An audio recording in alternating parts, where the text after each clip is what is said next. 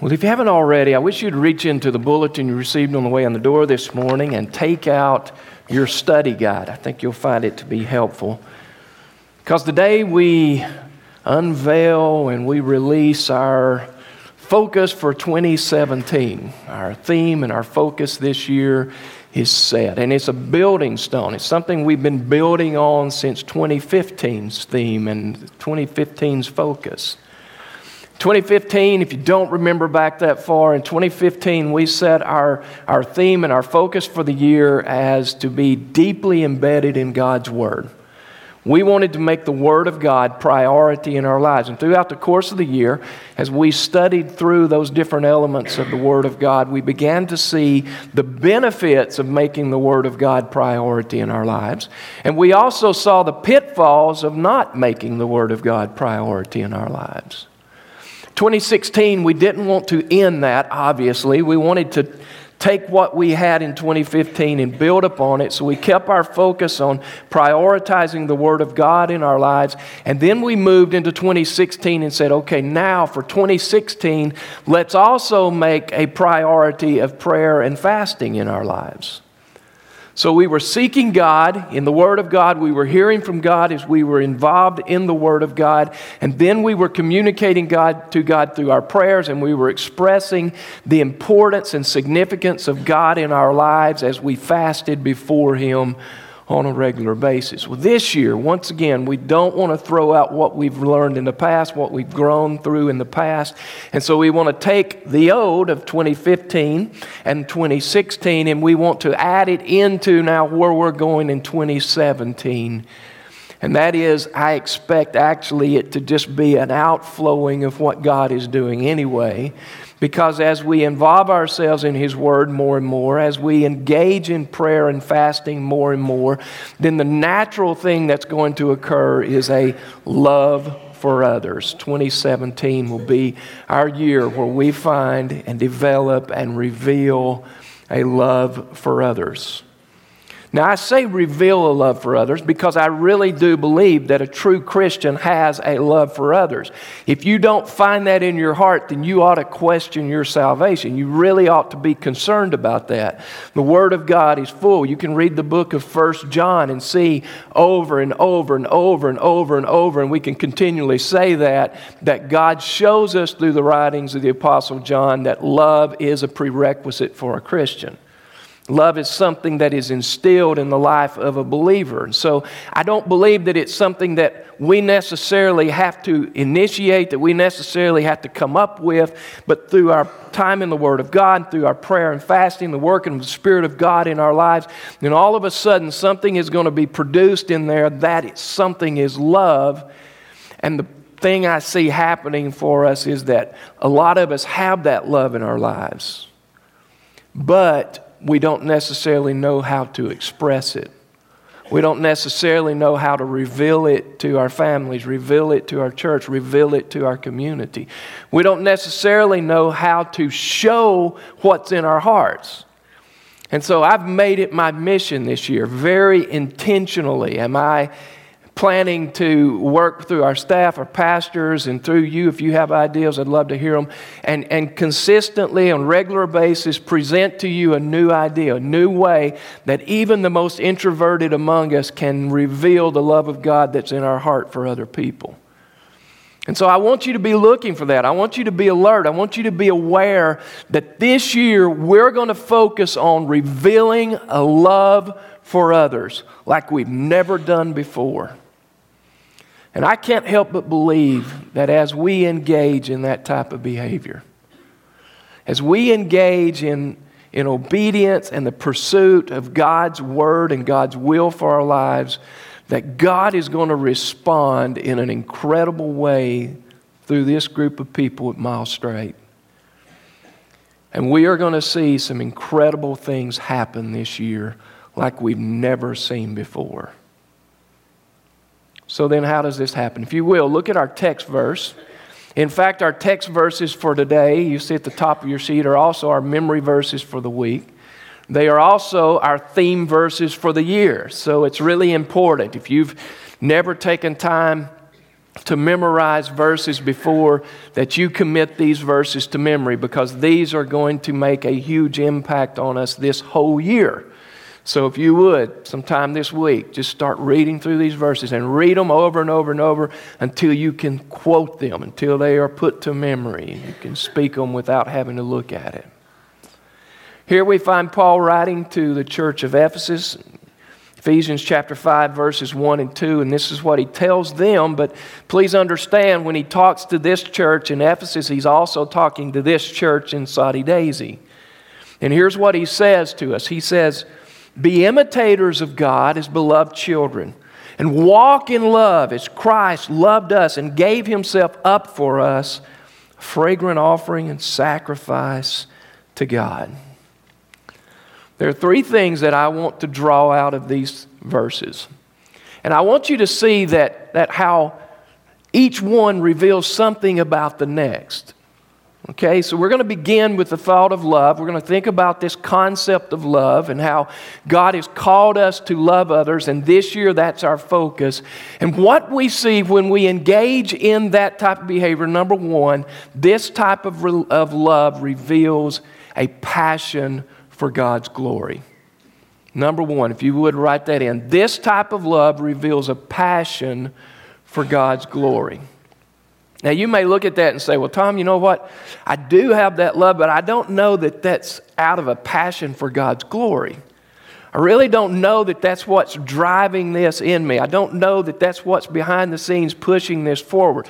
Maybe you're saying that because you don't fully understand what it means to glorify God. Now, I'm not saying that in a belittling way, because honestly, my concept of what it meant to glorify God was a little bit skewed. Now, I did some research this week to find out exactly what that meant, to break it down to a more simplified means in which I could understand. And so I looked at it and I found a working definition, and I've adjusted it a little bit so that it belongs to us here. But I want to give it to you. I wish you'd write it in. You might want to write small, because I'm going to give you a couple of other things under this point to add in as well, if you would. But here's the definition for glorifying God. Glorifying God means that we acknowledge His greatness and we honor Him accordingly. We acknowledge the greatness of God and we honor Him accordingly. Now, when we engage in the behavior that we're talking about, showing a love for others, revealing the love that's in our heart that we have experienced from Jesus Christ, when we begin this process of implementing it and pushing it forward in our families, our church, and our community, then two things happen that bring about the glory of God. And here's letter A. If you would write this in as well. Letter A, God is glorified through our obedience. God is glorified, greatly glorified through our obedience. Jesus said, if you love me, keep my commandments. You love me, do what I say. Jesus said, people will see your good works and they will glorify your Father which is in heaven. So people look at what's happening in our lives and God is greatly glorified. What does it mean to glorify God? It means to acknowledge His greatness. Okay, so while people on the outside may be looking, may not believe in God, they are still glorifying God because they are acknowledging the greatness of God to us. In our lives, while it may not be true for them, they're seeing that there is something important about the Word of God to us. So important that we are going to obediently pursue and follow what God commands us to do. We are going to obediently do what God has instructed us to do. And as a result, God will be glorified because they see that and they see to this person, God is something really great. And so others will glorify God. But God is also glorified through our own obedience, because what we're saying is, God, what you tell me to do is vitally important to me. So important that I'm going to do exactly what you command me to do. And on top of that, what I'm saying is, it's important to me to do what you say because you're important to me. And what am I expressing when I say that? The greatness of God. I am verbalizing through my actions, through my thoughts, through my deeds.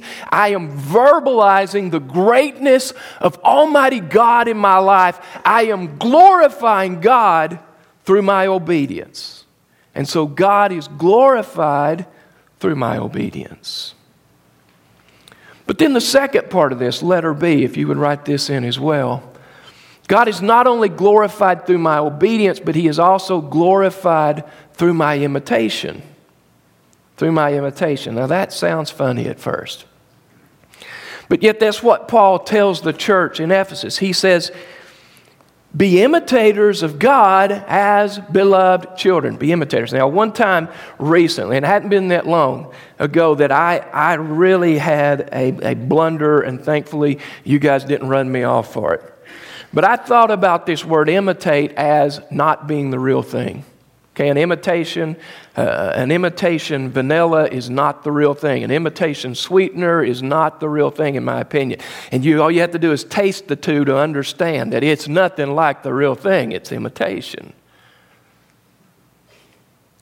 And yet what God is showing us is not one who tries to act like something He's not, but rather He's showing us through this that God wants us to live out an experience that we have had. Now, I know that sounds goofy at first, but please hear me out in this. God wants us to live out an experience that we have personally had. Now, what experience? To love. He tells us, verse 1 into the first part of verse 2, be imitators of God as beloved children and walk in love. Okay, here is the divine nature of Almighty God, love. One of the divine characteristics of God is to love us. What an incredible blessing that is for us. And for those of us who have entered into the family of God through the sacrifice Jesus Christ made on the cross of Calvary, we have personally experienced that love.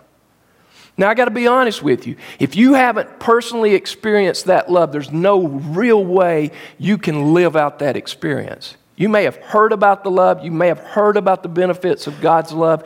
You may have read about it to some degree, and yet until you have personally experienced it, there's no way you can really be a true imitator of that love. You can't live it out. There's no way. It's not possible. But for those of us who have experienced it personally, we know the joy that came as a result. We know that peace that passes understanding that filled our hearts. We know the satisfaction and the fulfillment in life that God brought when He entered into our lives and the presence of His Holy Spirit became part of our existence. We know the benefits of that love. And God says, now I want you to live that out. I want you to take what I have given to you. I want you to take what you have experienced personally, and I want you to share that, to reveal that love to people who desperately need the same things you did. Now, the amazing thing that happens when I live out that love is that what I'm saying is, God, what I have experienced from you, what I have gained in my relationship with you, what I have gained through forgiveness brought and bought by your Son, Jesus Christ, is so overwhelming. It's so incredible that I want to live that out for others. I want them to have the same benefit that I had. I want them to experience the same joy and the same peace and the same satisfaction and the same fulfillment that I have personally experienced. I want them to know that. And what I'm saying is, God, I acknowledge your greatness. I acknowledge your greatness, and I honor you accordingly. And God is greatly glorified through my imitation of His love. But interestingly enough, the process doesn't stop here. Because now we come to the second thought. As we see, this love that God bestows upon us is something that reveals a passion for His glory. But interestingly enough, a passion for His glory reveals a passion for others. Number two, a passion for His glory reveals a passion for others. So this love that God has called us to, and as we make an effort in 2017, we see it happening, reveals a passion for God's glory. And this passion for God's glory reveals in our lives a passion for other people. Tells us in the first part of verse 2, walk in love as Christ loved us and gave Himself up for us. Now I think about on a very elementary level, because that's where my thoughts usually are, on a very elementary level. And as I think about this love of Almighty God, I think about the infinite qualities of God. I mean, He's everywhere. He has all power. He can do all things. And I think about the love of God, and then in my mind, I'm a little bit confused at how exactly I can imitate such a remarkable love.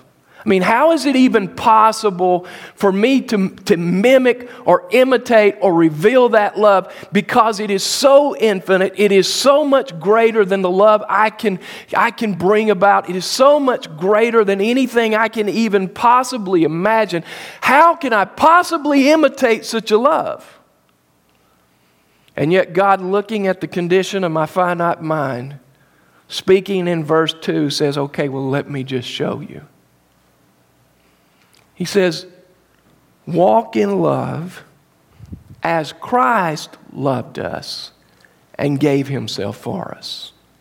Yes, you may be overwhelmed when you think of the infinite love of Almighty God, but God in His remarkable kindness placed His Son in a manger, and He brought Him up as a human, just like you and I are. And He said, now I want you to follow the example that my Son sets in many different ways. I want you to follow this example. And now He's showing us once again the example of Jesus Christ. He's showing us that Jesus Christ even laid down the example of love for us to follow. Jesus came with such a compassion. The Bible says that He looked on them with compassion. His heart was filled with compassion because He saw them as sheep without a shepherd. He said, I got to do something. Got to do something.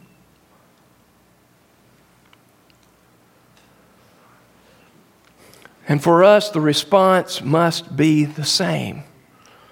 That we look on family members and community members and people we work with or in school with, and we see a tremendous need, a felt need because we understand, we've been there.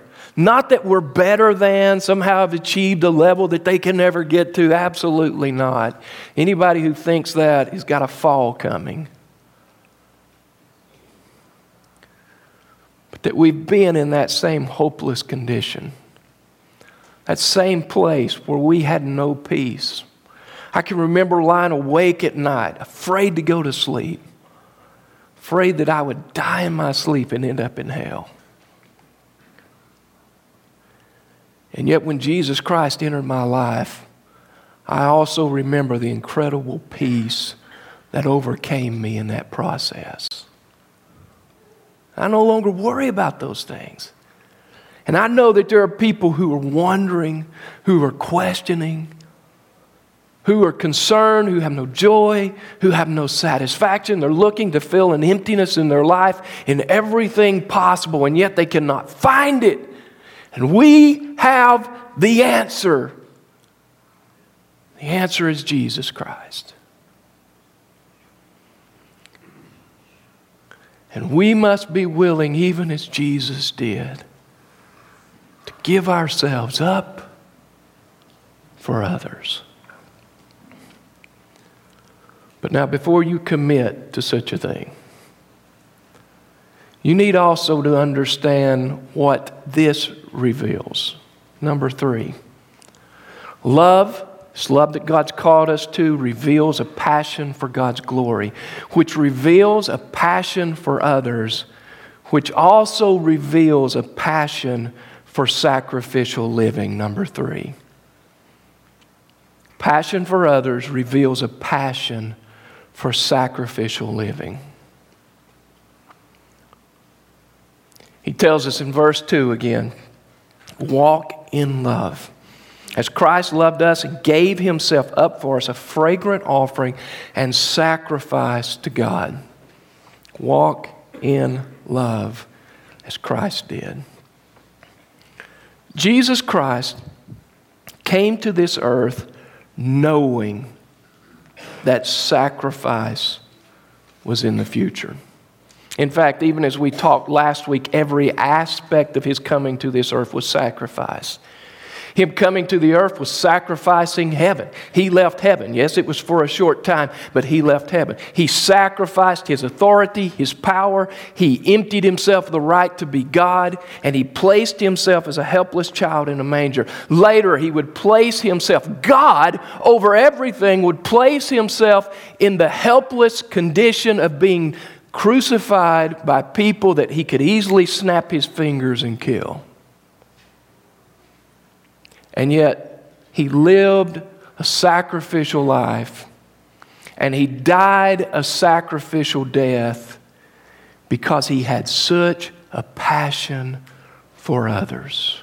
Oh yes, it was obedience to the Father. He said, I've not come to do my will, but the will of the one who sent me. But there was also this compassion in His heart for others. And it was this passion that led Him to the cross. God now calls us to live a sacrificial life. A life of passion for others that leads us to sacrifice personally. You need to know, if you choose to follow this, to pursue our theme and our focus for 2017, it can be costly. It can cost you your friends. You may have friends that don't want to hear it. You may have friends that will reject you, that will push you away because you take a stand for Jesus Christ, because you lovingly share Jesus Christ with them. You need to know that's a possibility. It may cost you a position, a job. Your bosses or your job may require you to do something that you cannot do as a Christian. And as a result, you have to back away, you have to walk away, you have to step down, whatever the case may be. It can be costly. It can cost you a position. It will cost you financially. Because as a child of God, we're obedient to the God in the matter of tithing and giving offerings.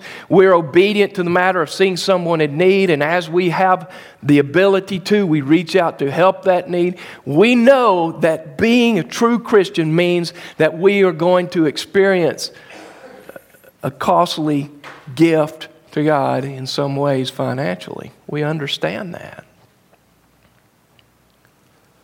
It may also cost you your life.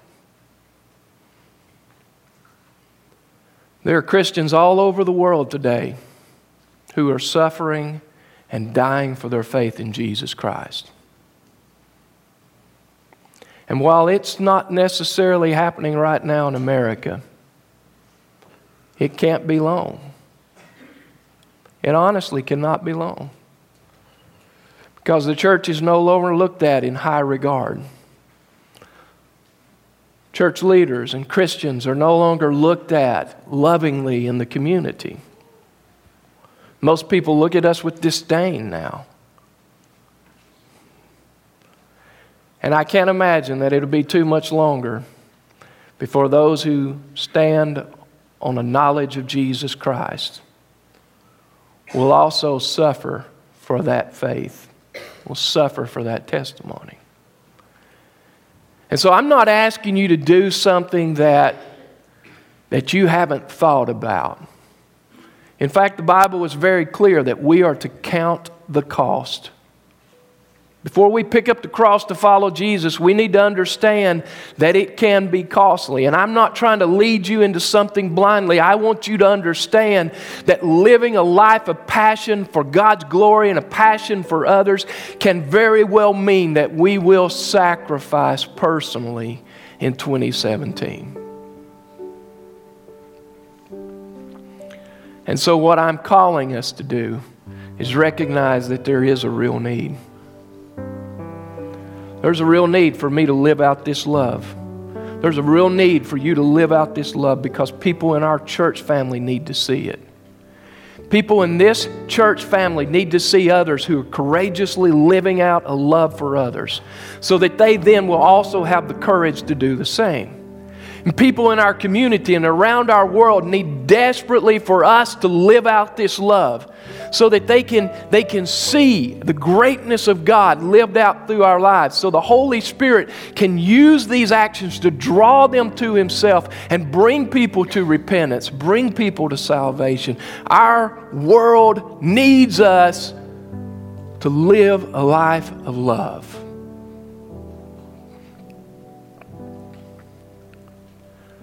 And so what I'm asking each of us to do this morning is to count the cost. Realize the need.